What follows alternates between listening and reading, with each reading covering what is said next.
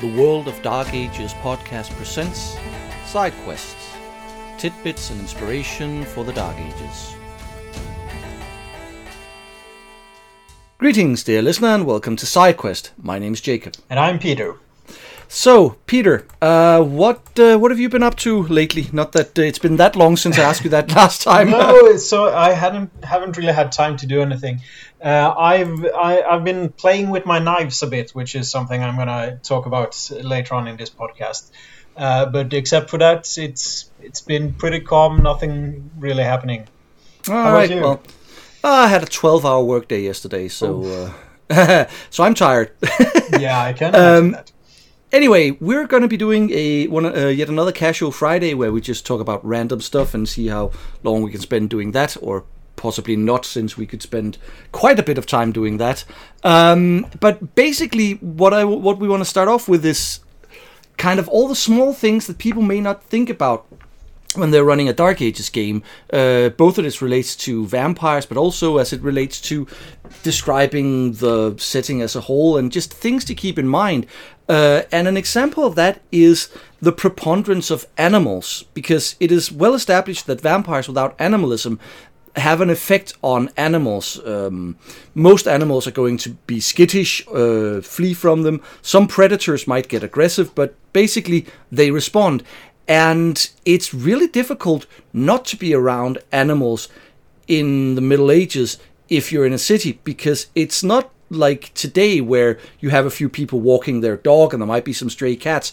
No, you have a lot of animals within the city limits. Yeah, exactly, and not only medieval times. Up until in some places early 1900s, you would have not really farming in the city limits, but you would have a cow because that's how you would get milk, or a goat or anything like that. And there are examples of people having low houses with the kind of not even thatched roofs, but actually having grass growing on them, so you could keep a goat on your roof, even in fairly major cities, because that's how you feed your goat. Basically, you can't afford buying food for it or feed for it. And the same thing happened with pigs. Yeah, you let pigs roam free in the streets eating garbage, and that actually sometimes resulted in people getting injured or even killed if something happens and the pigs went, not to be too punny, hog wild. No, but seriously, I mean, anyone who's ever seen a fully grown pig will know that's a big animal.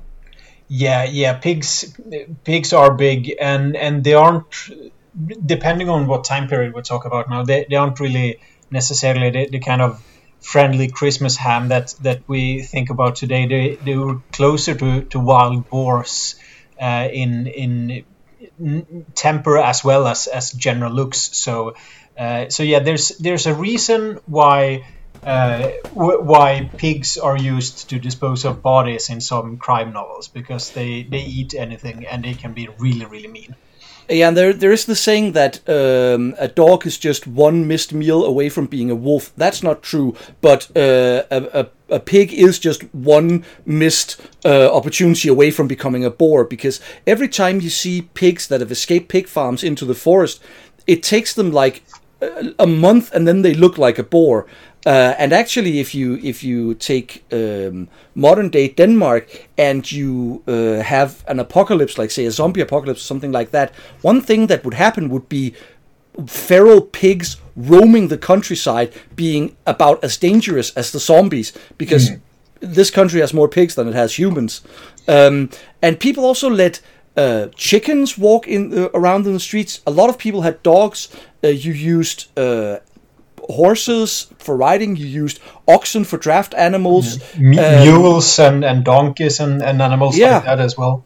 So if you're a vampire, sure, a lot of these animals are going to be kept inside after sundown, but they can sense if you get close. And if you're walking around and suddenly every animal close to you is getting skittish, and there are going to be a lot of them, people are going to respond, because animals being skittish was seen as a sign of something evil happening, whether it's a witch or demonic possession or something like that. So it's something worth keeping in mind, and obviously vampires are going to have to find a way around this. Some vampires might just be smart enough to know how to avoid getting too close to too many animals. Others develop animalism, stuff like that. But it's just one thing to remember is there's a lot more animals around, and people are a lot more aware of how the animals act. I mean, if a dog starts barking in the I mean, you have dogs. If a dog starts barking in the middle of the night, we might think, okay, well, maybe there's someone trying to get in. Maybe it's because dogs sometimes bark.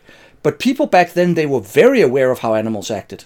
Yeah, and of course you would probably want to include some kind of level of suspension of disbelief, unless you want to center your entire game around vampires avoiding city animals. But yeah, as you mentioned, the thing about animals being used as kind of omens is quite widespread in folklore and everything like that. So you have stories like you mentioned that milk will go sour if there's a witch around and stuff like that. So there's an opportunity to use this as a storytelling device, and as I said, perhaps not have it happening all the time that vampires can't really walk down the street because they're gonna be run down by panicking horses or cows or whatever, but it's a cool way to use it. And I think there's a flaw that makes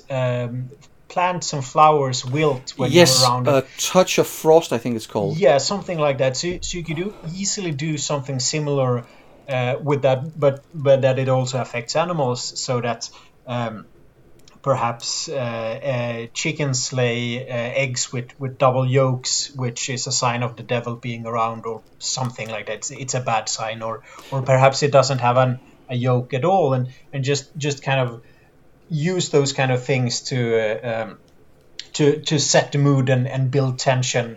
Perhaps if it's a sign that I just got an idea. If you have a farmer, for example, who has true faith, perhaps that extends into his animals, so that when someone is around his animals, then they will start doing all of these things with sour milk and stuff like that.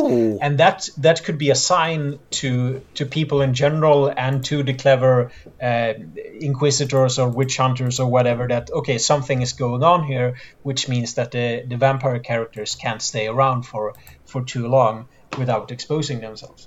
Yeah, and also, like you mentioned, plants, and that goes into the whole describing cities, where sometimes you had grass on the roof, but people, only the very, very richest of people could afford to waste space. So if you had a house in the city, you would use all the space you had. So a lot of houses had a little plot where they grew vegetables. They had chickens or ducks somewhere where the youngest children of the household were tasked with keeping them. So when somebody walks around in the city, if they jump a fence into a backyard, they're gonna land in a vegetable plot or on a dovecot or something like that, or a cesspit or something like that. Oh, that's true. That too. Yeah, and geese and ducks are they make a lot of noise, so they can be really useful as guard animals, or at least alarm animals.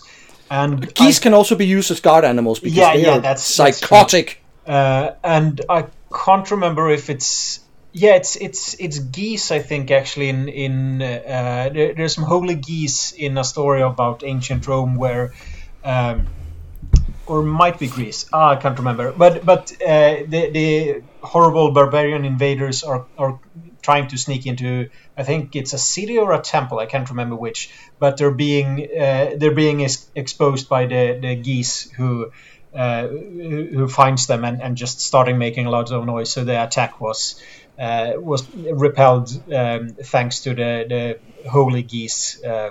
Obviously a gift from one of the gods. Yeah. So this is like just one example of things to keep in mind, that you have a lot more animals, you have a lot more plants, and since it's been established that vampires have a problem with animals, just keep that in mind, because it's a good way to, especially if characters are just brazenly walking about and not really considering that, it's a good way of causing a bit of trouble for them. Obviously, you don't want to turn it into a total torches and pitchfork moment, but a clever vampire hunter might just use that as a way to track them down, and then you have an interesting situation where they have to fight off a difficult opponent. Yeah, and if you run a game that is a bit later on, or just traveling a lot by sea, on longer travels on sea by ship, you would of course bring live animals to use as food we humans did that, which means that not only, again, with the space and not being able to waste space, if you have a merchant ship going from Africa to Europe, or one of the East India ships going from England or Europe to China and back, you would bring live animals, and you would need to keep them under the deck. You would usually keep smaller animals up on deck, but you can't really have a cow running around up on deck, because that would cause mayhem. And not only do we get the wonderful sensation of basically having a pigsty or a lot of cows under deck, so you can probably imagine the kind of stench that would be below deck. There's a reason why the captains had their cabin at the end of the ship, or in the what is it, bow, stern, yeah, thanks, where you could have open windows to get some fresh air in. But again, if you're a vampire passenger and you have to share space with crossing the Atlantic, for example, and you have to share a ship with a bunch of animals, how do you make sure that they don't cause enough alarm to alert the crew or the other passengers that there's something wrong? Yeah. Another thing that we've mentioned it before, but I think it really bears repeating, is the whole thing about light after sundown, because what people used was fire. And fire, in addition to not being that bright, it produces a lot of smoke. So if you're inside after sundown, one of the things that you need to remember is places are going to be very, very smoky. And even in 1242, chimneys aren't really a thing. If the smoke had to escape, it had to be through a hole in the ceiling. And I remember watching a program on Danish television about experimental archaeology and living history villages, where there was a guy who talked about the smoke hole in one of the huts, and he said that they'd measured it, and if anybody had been sitting in that smoke hole, it would have been worse than taking deep breaths in the center of Copenhagen during rush hour. Oh, yeah. There's a lot of stuff you don't want to breathe in if you sit too close to the fire. And of course, well, I'm gonna say that there were some good light sources, but they were really expensive. Like traditionally, if you look at a medieval movie or a fantasy movie, you have these great big, usually beeswax candles, and they were around, of course, but they were really expensive. So what most ordinary people would use would probably be some kind of either an oil lamp or candles made from tallow. And tallow is basically rendered animal fat. And so not only does those kind of light sources produce a bit of smoke, but you also, again, with the smells, so your house would basically smell like a barbecue all of the time, or at least as burning fat, which isn't necessarily a bad thing, but it's something you don't really think about that often. And another thing about just fire and lightning is that it's so much easier just making fire, starting a fire nowadays than it was back then. And I've tried starting fires in different occasions and like training exercises and reenactment and stuff like that. I've done it with a flint and steel and using some kind of tinder. I've used it. I've actually tried once with just the rubbing sticks together thing. I could get some glowing embers, or at least that it started to smoke, but that's tiring. It's incredibly hard to do. So matches and modern lighters is a godsend when it comes to that. So it is a lot harder than people think it is, because usually in movies you just see someone taking a piece of flint and perhaps their knife or just any random piece of metal, and they strike it and they get sparks and they start a fire in just a few seconds. That's not how it works. And no. Your wife probably knows about this, because since she knows about geology and a bit of metallurgy, not all metals produce sparks. Not even all steels produce sparks in the amount that you really want to. You can always get sparks by hitting things hard enough against each other, but to get the kind of proper sparks, I have an acquaintance or a friend who got really disappointed because they bought a fire striker, a steel striker. That turned out was made from steel that was completely worthless for it. He couldn't, no matter what he hit and how hard he hit it, he couldn't produce any kind of sparks with it. So that's a difficult thing to do. And what was probably kind of common was that at least in the household, you would either make sure that your fire didn't go out, that you would at least have some embers that you could that you could just light later on, or there was probably your neighbor, at least if you lived in a city, there was always someone close by who might have some embers, so you would bring probably not a candle, but perhaps some kindling or something, and you make a bundle of it, and you would go over to the neighbor and basically ask if you could borrow some fire. Because you don't want to be sitting there trying to strike a spark and catch it on something, because it's a skill. There are people who can do it really easily and really well, but know that those people are really good at what they're doing. Yeah, I mean, I do a lot of bonfires at work for the kids, and I have this fire lighting set, which is basically a rod of some kind of metal, probably steel, and then a relatively thin, sort of thin slab-like thing, and both of them have a tiny plastic handle. So when I rub those together, I get sparks. But I don't use things like moss or bark or anything. I use cotton wool, like the kind you'd use to I don't know, like cotton swabs or something. Yeah, cotton swabs, that sort of stuff. And then I put a little bit of Vaseline on them. Because Vaseline is made of petroleum, and that stuff lights very easily. And then it's all about knowing how to build a fire. And actually knowing how to build a fire, it's not hard, but it is a skill. It's not just piling wood on top of wood. You have to know what you're doing to get a good fire going. And that's another thing that people probably don't think about is if you have someone who spent their entire life living in a city and who is a man and thus haven't ever had to set up a cooking fire, they don't necessarily know how to start a fire. Once again, it's all the small things.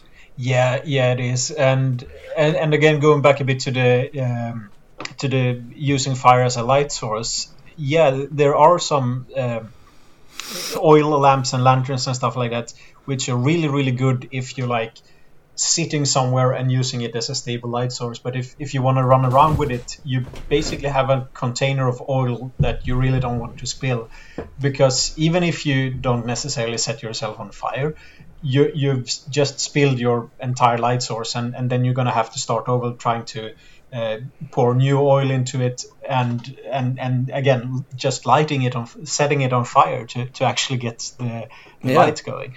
And oil isn't cheap as well, so exactly. It's a resource, and it's a consumable that you have to pay for. So and again, this is why we have things like daylight saving hours and stuff like that.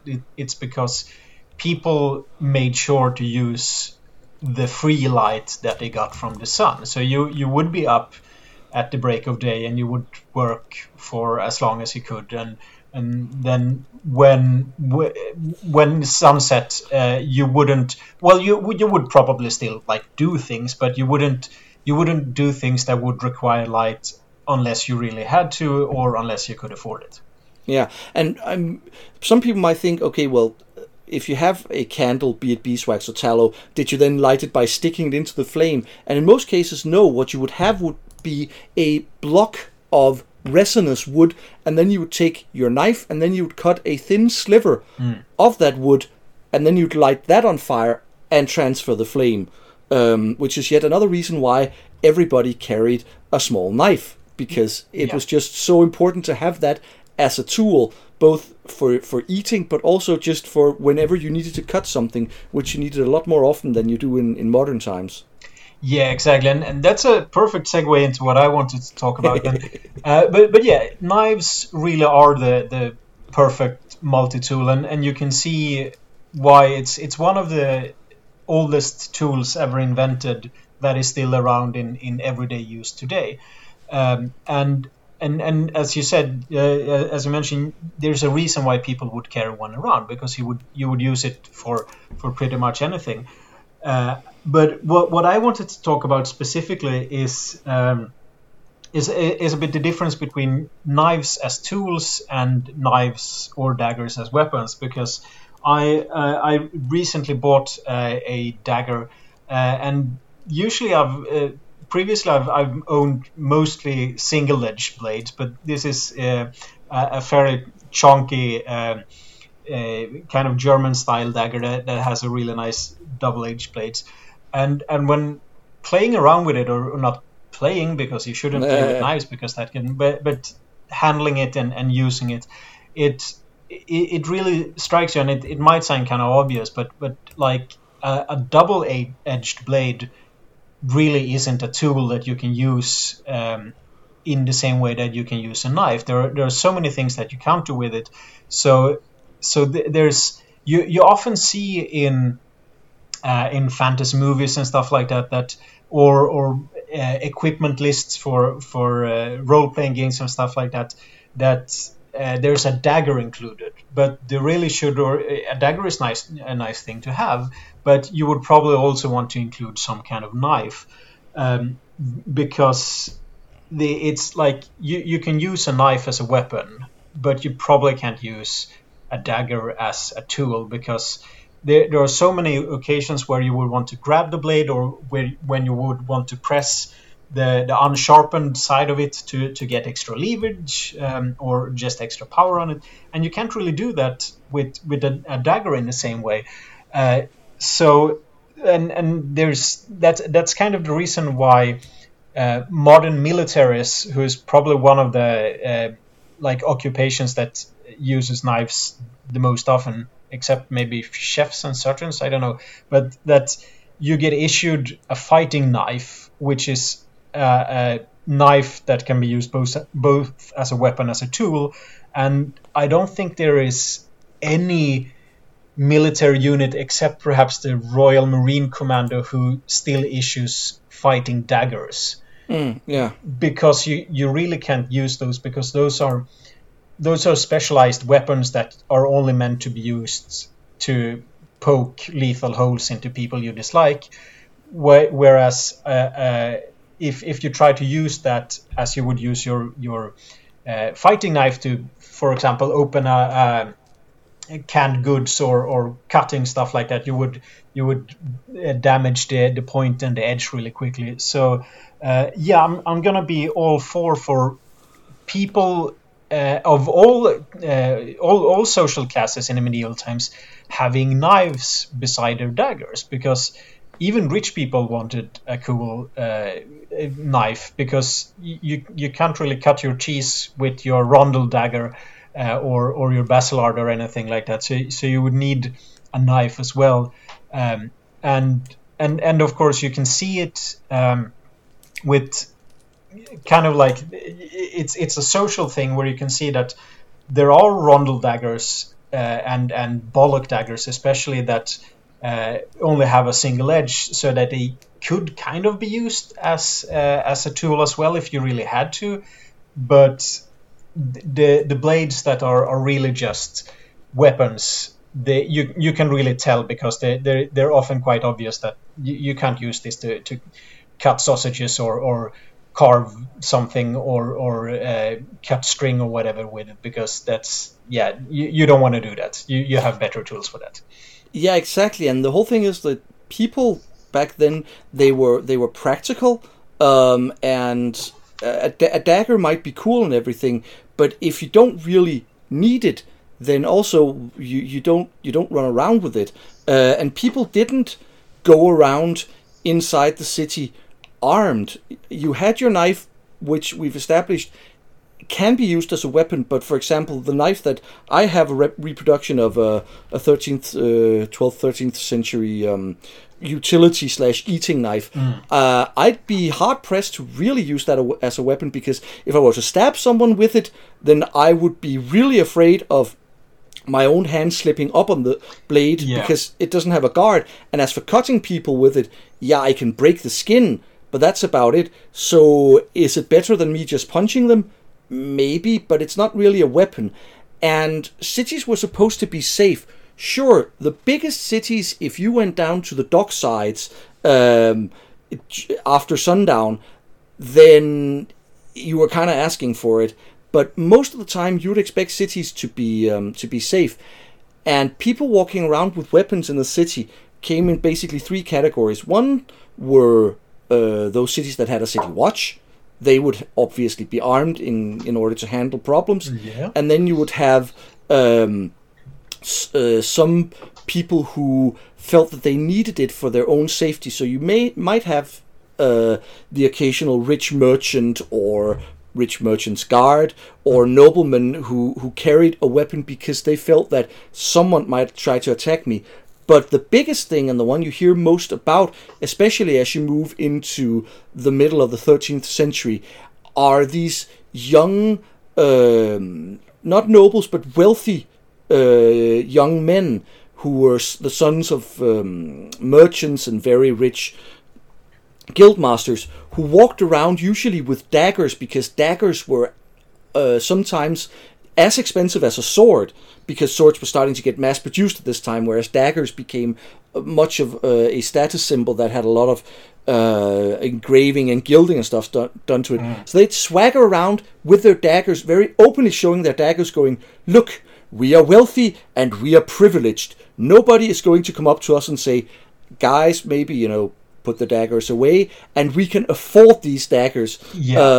And especially in London, there was a problem, because in London, the Hanseatic League had their headquarters called the Steelyard, and there was actually a complaint letter written from the City of London to the Hanseatic League saying, "Look, all of those young guys from the Steelyard, the children of the elderly merchants there, they're all going around causing trouble and showing off their daggers. Could you please get them to stop?" Yeah, exactly. Yeah, so in a way, it's kind of similar to how the Wild West is portrayed and how it actually was, because in movies it's often that every single person is running around with a single action army revolver or something similar.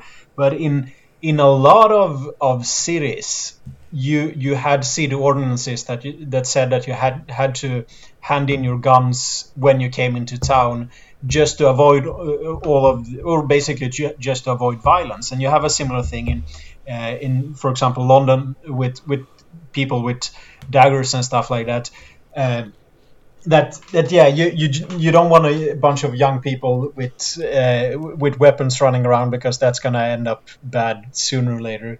And it's interesting just what you mentioned, that they would display them again. I think we might have mentioned it, but the Bollock dagger is named so because it kind of looks like it does look like a phallic symbol with including two bollocks, and often they would be carried, at least in the 14th century, they would be carried quite prominently in the front, basically on your groin area. and there was a style of belt pouch that basically looks like a ball sack. So you would put your knife sheath or your dagger sheath through a hole in your belt pouch, and then you would have this massive member basically hanging out or showing off. So yeah, it's people like showing off stuff, and like you mentioned, that daggers could be really expensive, and it's a really nice way to show off your wealth as well. Like if you're just a militiaman, for example, then you would probably just buy something that could look like it's been around for hundreds of years, because some styles of daggers stick around for quite some time, and lots of styles of knives as well. Or you could buy one of those fancy new daggers and have it gilded and perhaps even engraved, and you would have different materials in the handle instead of just boring old wood. You would get some fancy wood or maybe horn, and you would have brass inlays or a brass pommel instead of just a wooden one, and stuff like that. So yeah, there's if you start looking at different types of blades, you can really see which ones that are, and I'm actually literally doing it right now. I'm looking at part of my knife collection, that you can really see which ones are supposed to be weapons and which ones are supposed to be tools, because the tools are quite often much more utilitarian. Like you could do stuff with them, and the weapon ones are like, yeah, they're supposed to make evil hoes into people you don't like. They're probably really good at them. At some point, probably during if I do a barbecue this summer, I'm hopeful I'm gonna do some test stabbing into chunks of meat. But yeah, it's there's a difference between a dagger and a knife, and it's quite obvious what that difference is. Yeah, and obviously, I mean, you can make a knife into a weapon. That was seen during the Viking Age, where you had the saxes that were basically big knives turning into weapons. And then later again, you had the whole family of messers, German for knife, which became a very popular civil defense weapon. But yeah, daggers, they were starting to make a comeback in the period the Dark Ages is set in, because armor was becoming more prevalent. And in general, I mean, when you get to 1242, which is when the latest book is set, it's important to know that you had transcended from the whole time when both swords and armor were the things that the very wealthy had, because you'd started mass production. We're not talking conveyor belts mass production. We're not talking about moving lines or stuff like that, but you had centers of production. If you look at swords, then you obviously had Toledo is a famous one. Damascus is another. You had Bologna, you had Solingen in Germany, and these were places where you mentioned last time we did a podcast, you mentioned munitions grade weapons, and you had people just knocking out these basic sword blades. You had a sword blade made in the current style, you had a tang on it, and then all of these got packed into barrels with oil and probably wool or other kinds of fabric in order to not have them bang against each other, and then they were shipped off to wherever. So you might be in Copenhagen and you might be thinking, yeah, I'm going to equip my retinue with swords. So you sent a letter to Solingen saying, I would like to buy a barrel of swords. You got a barrel of sword blades. They weren't sharpened, they didn't have guards on them, they didn't have handles on them, and then you turned them over to your local smith, who then put all of that stuff on it, put an edge on it, and it wouldn't be that expensive really. So swords became widespread, and armor became widespread. In 1197, when the first Dark Ages game is set, you would expect on the battlefield to see a lot of people wearing no to very, very little armor, maybe wearing a helmet or stuff like that, as in 1242, you could assume that most people on the battlefield would be wearing, at the bare minimum, some kind of fabric armor. because it was just becoming so normal, and prices were dropping because you'd started both mass production but also a huge trade network.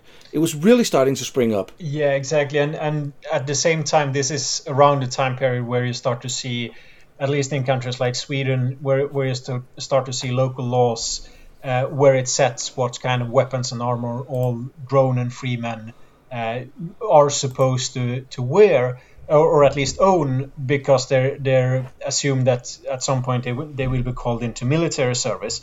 And again, just because you have weapons, just because you have a sword or have a chainmail, doesn't mean that you go around with it every day. We mentioned merchants, or travelers in general. Like if you go into another city, yeah, you would probably pack your sword if you had one, because you never know if you're gonna get attacked, and just showing that you have a sword is a great deterrent from highwaymen thinking that perhaps it's not worth it. But as soon as you come into the city, you might get away with it walking down the street going to where you're staying, but if you walk around carrying a sword all the time, especially in the daytime, which isn't a problem for vampires, but if you go around during the day when you're not supposed to need any kind of defensive weapons really, then people are going to start giving you strange looks. Go ahead. And as a vampire, I mean, once again, pulling it back to that, you really don't want to attract undue attention. So it's important to realize what are the norms. If you are in a frontier city, if you're in one of the cities in the Kingdom of Jerusalem with Muslim armies not that far away, then you can get away with walking around armed after sundown.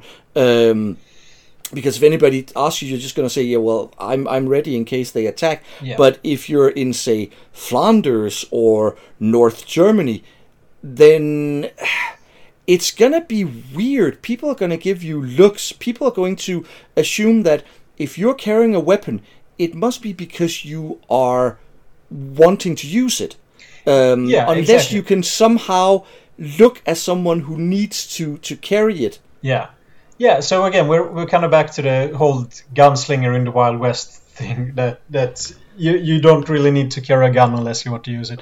But yeah, it's exactly as you say, and we can use this as a storytelling device to show the difference, that if people arrive at a frontier town, and you do have frontiers in one way or the other. You have crusades in the Baltics. You have the Tsimich being attacked by the Ventru and the Teutonic Order and stuff like that. So if you have, or for example, the border between England and Scotland, there's a thing called border reivers, which basically just means border bandits. Is a bit of a stretch, but basically people from, it could be both English and Scottish, and it was you would go across the border to raid your neighbors, and since they were Scottish or English, no one really cared about them because they were on the other side, and the English and the Scots have disliked each other for quite some time. So up there it might make sense, like if you go to northern parts of England or the southern parts of Scotland, then it probably makes sense that you're not only carrying a dagger, but perhaps something more than that. But if you go into York, for example, then it's probably not going to fly as much. Yeah. And speaking of crusades and people fighting in the Baltic and all of that, I think an important thing to think about also is the portrayal of religion, because there is this idea of, certainly in Catholic Europe, of the Catholic Church being this monolithic entity and everybody just being sort of in this one particular way of thinking when it comes to Christianity. But while that is probably true if you're out in villages and small towns, there is ample evidence of a very vibrant philosophical culture. People may have been Christian and 100% convinced of the truth of Christianity and the Bible, but the discussions that were being had concerning all of these things was immense, and you have highly respected theologians and scholars getting into some very interesting debates and not being burned at the stakes or declared heretics, because the church actively encouraged a level of debate and discussion. Exactly, yeah. When you started like denying core concepts of Christianity, that's when you got into trouble. Yeah. But for example, a really, really good example, it's from around this time, is a scholar by the name of Peter Abelard, who at one point, in order to sort of show how great Christianity was, he gathered together a ton of material on how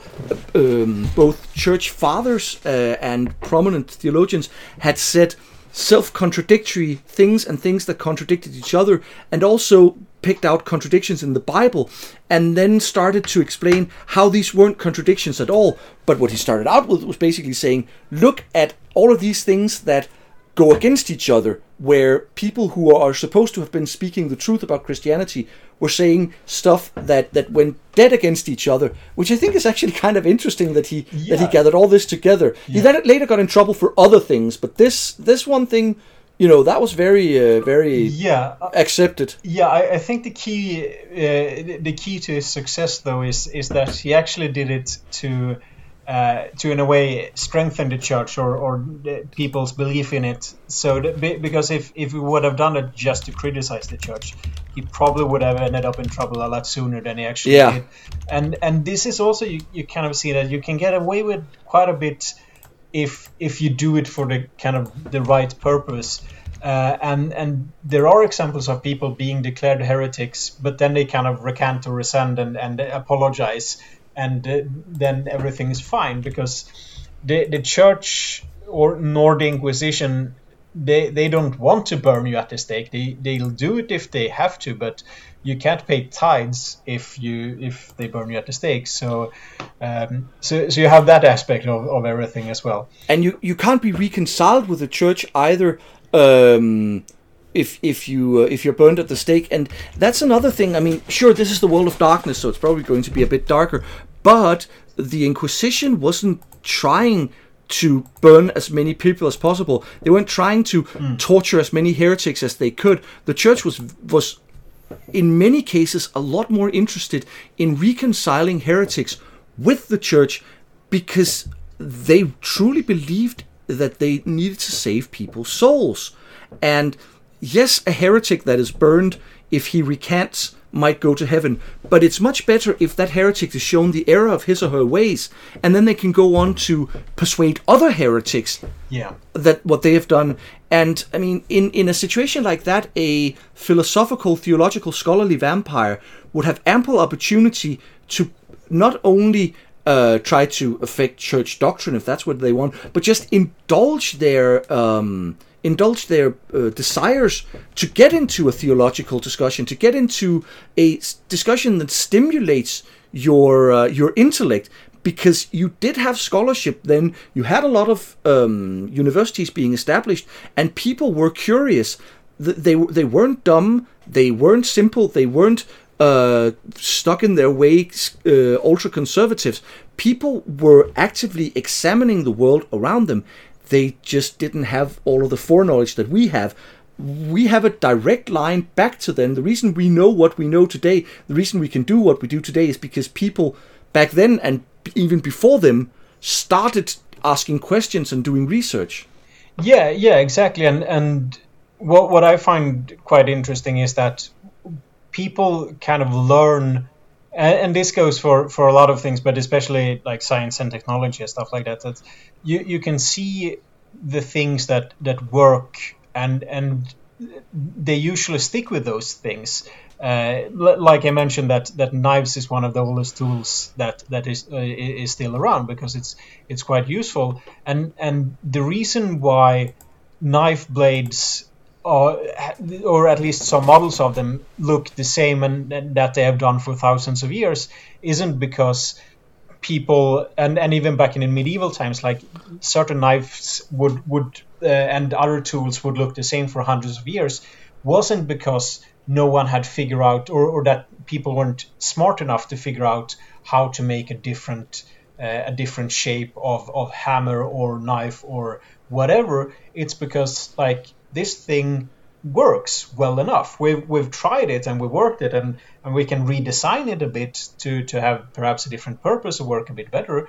But we're using it not because it's the only thing we have, but because it works. And the same way goes for philosophy and religion and stuff like that. That one of the reasons that we do have these ideas and these ideas and ideals is that, well, they kind of work for our society. Like we do have this society where the peasants work for their liege lords, and the liege lords work for the kings, and everyone pays to the church, and so on and so on. Because it works, it might not be the best system, and people are always trying to fight about getting on top of the system. But if feudalism wouldn't have worked, or if it's a bad idea. I'm not gonna defend feudalism as a system because it's inherently a system that is dependent on oppression, but it worked well enough for quite some time that you still managed to build a society that upheld it for quite some time. And the same thing goes with the church, that the church, especially the Catholic Church, is guilty of some horrendous atrocities throughout the centuries. But again, it worked well enough for people to still stick around with it. So it's kind of, it's not necessarily a utopia, but I don't know, it's the munition grade society, I guess. Yeah, it's a society. It's well enough, like yeah. Yeah, good enough for government work. Yeah, yeah, quite literally in some cases. Yeah, and so it's interesting because obviously older vampires are going to have I was about to say lived through, but probably not, since they're vampires, been dead through some changes, and they will be able to talk about, well, we remember back when you didn't have all of these trade routes. We remember back when merchants had to travel themselves, and they may not be back. And nowadays, we have a permanent link with Novgorod, bringing us all the beeswax we need for our candles. You have no idea how hard you had it back then. Yeah, how hard we had it back then. They don't know how well they have it. Yeah, exactly. Because society changes. Yes, it doesn't change as fast as it does these days, but there are always some people coming up with innovations, things like new ways to exploit water power with. You have things like trip hammers, which really change the way that you're able to do forging. You have the at this point, for research purposes, I recently found out that they've just started to get into the whole distilling. It won't be long before we start getting actual liquor rather than just strong drink.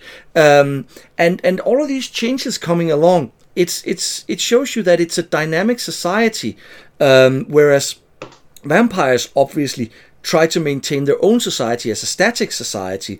They don't really want the big changes. You need the huge anarch revolt to see a change in vampiric society. Exactly, yeah.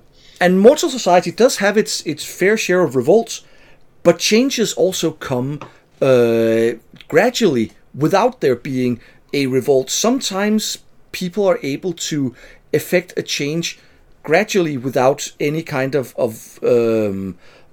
resistance. A great example is the growth of the cities, the growth of the guilds, which slowly drives a change in feudalism. Because if you can just go to the nearest city and get a job as a craftsman, then it becomes a bit of a problem. And since, the serfs weren't generally allowed to leave their lands, but if you stayed for a year and a day in a city, you were free.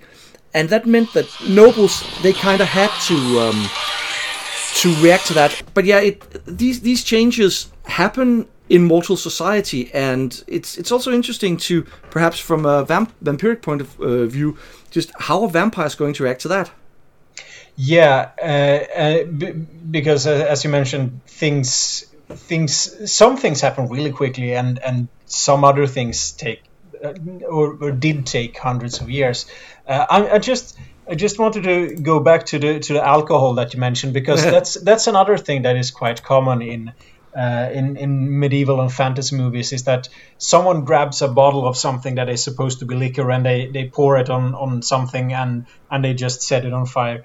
You really couldn't do this, because you need, what is it, like an ABV of at least 40% to make it flammable, and you really need to distill alcohol to get up to that volume. You can't just by fermentation. You really can't get above. I think the absolute maximum by fermentation is something like 20%, which isn't near enough to use it as a flammable liquid. So that's another thing. If you want to think about that in your games, because from one perspective, like if you all of a sudden have the technology of distillation, where you can distill a liquid that is quite easily transportable, because you just need any kind of container, but pouring it on something and setting it on fire, like you literally have portable fire, depending on how you carry it. I shouldn't really misuse the word literally in that way, but from a vampiric point of view, like if mortals start being able to carry around portable fire, because alcohol, especially a higher volume, or alcohol proof of a higher percentage, higher proof, thanks, that's usually a lot easier to set fire to than for example olive oil that was quite commonly used in for lamps, for example. So that's actually something you could use as a weapon against vampires, or at least as a threat against them. Yeah. So do you have any last things you want to mention in this whole small things to be aware of? No, not really. It might be my heritage and stuff like that, but I like knives. Make sure that people that are supposed to be able to take care of themselves and survive in the wilderness and stuff like that, and soldiers and people like that, they can't just have a dagger and a sword and stuff like that. They need a knife as well. Oh yeah, and one last thing with regards to daggers, because I have a nice rondel dagger as well. It's quite common to see, especially in fantasy games, that daggers have a throwing range. Yeah. I would be very amazed if anyone can consistently hit anything with the point of my rondel dagger if they use it as a throwing weapon. Yeah, rondel daggers aren't really that. I'm looking at the one I am having in my hand, and yeah, you could throw it at someone and it's probably gonna hurt them, but like I just threw away my really expensive and really cool dagger. Why would I do that? Yeah.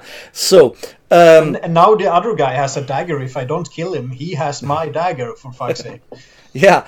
Anyway, this has been, for us, a rather short episode. I've been looking at the length of our episodes, and we do go on some. But so far, we have heard no complaints about it. So people, if you think that our episodes are too long, let us know. If you think they're just the right length, let us know as well, because it'll make us happy. If you think they're not long enough, what the hell's wrong with you? But Peter, do you have any last comments about anything before we sign off? No, well, if you have any smaller, because we don't need to do these long episodes, if there's just a small thing that you would want us to talk about just for maybe just 15 or 20 minutes, let us know and we'll see if we can do something about it. Yeah, we're always open for suggestions, both on Facebook. If you haven't liked our Facebook group already, then come join us. And obviously, if you make any suggestions on Patreon, we're going to react to that, because we are quite happy that we have patrons. So if you want to support us, then come join our Patreon. The money will be going to getting Peter a microphone. As soon as we get enough. But next week we will be looking at Wind from the East. But for now, it's goodbye from me, Jacob. And from me, Peter. Farewell and see you next time. Bye.